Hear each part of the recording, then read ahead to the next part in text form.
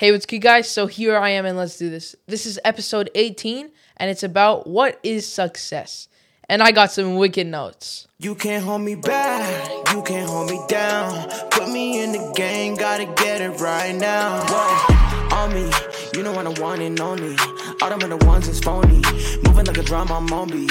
Whoa, yeah, you could put the pressure on me. I ain't never getting cold feet, straight top where I'm gon' be.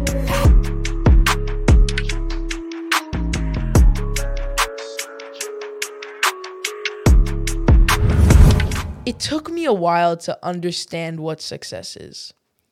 Success isn't getting there. Success is making a decision that you're going to get there and move towards. Think about it like this. It's the kids in school getting a C average, and they're working for the B's and A's, and they're giving it everything they've got. They're a successful person. It's like a person who's maybe accumulated $1 million and is working to an estate of $5 million, and they're progressively moving in that direction. They are becoming successful. Each one is successful as the other. It's got nothing to do whether it's a mark for kids in school or it's an amount of money for a business person. Success is the progressive realization of a worthy ideal.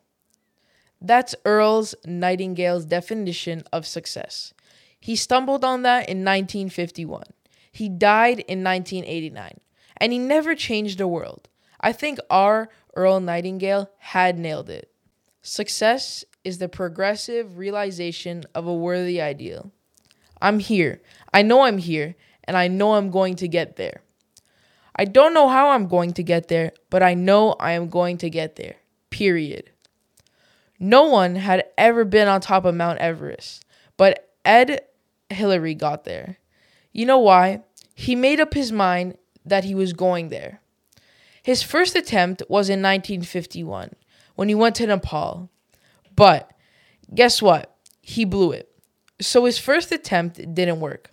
So what? It didn't make him any less of a person, but most importantly, it didn't make him unsuccessful.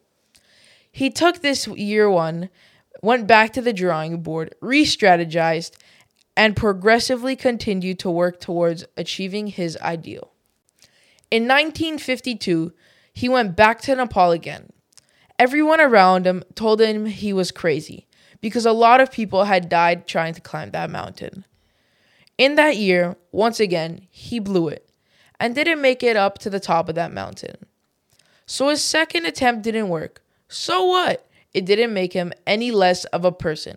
But most importantly, it didn't make him unsuccessful. He took this second year, went back to the drawing board, re-strategized, and progressively continued to work towards achieving his ideal.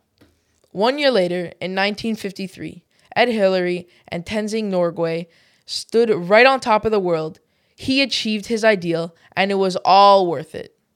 You see, the Wright brothers were successful when they made up their mind that they were going to get the plane off the ground. They weren't successful when they got it off the ground. They were successful the moment they decided they were going to get it off the ground. You know where you are now. Realize what your worthy ideal is, and make up your mind that you're going to get there. It is what will build your success achieving that worthy ideal. When we decide that we want to achieve something, for example, I want to have $10 million. We get all excited for these 10 minutes. Later, we are like, nah, I can't do that. I will never have $10 million. And why is that? Because we think of the how. And that how seems impossible. How the hell am I going to get $10 million? This ain't happening. But if you don't think about the how and you set your mind on that worthy ideal and decide that you will progress towards it, you will get there. This is how your progress towards success is. And most times, it's a retrospect of the path we choose to take that we only realize and see after the fact. Don't think about the how. Think about the what and start progressing towards it. That concludes episode 18. I hope you enjoyed it more than the last one. Make sure to follow me on Instagram at Armani Dome. See you in the next one. Let's go and let's grow.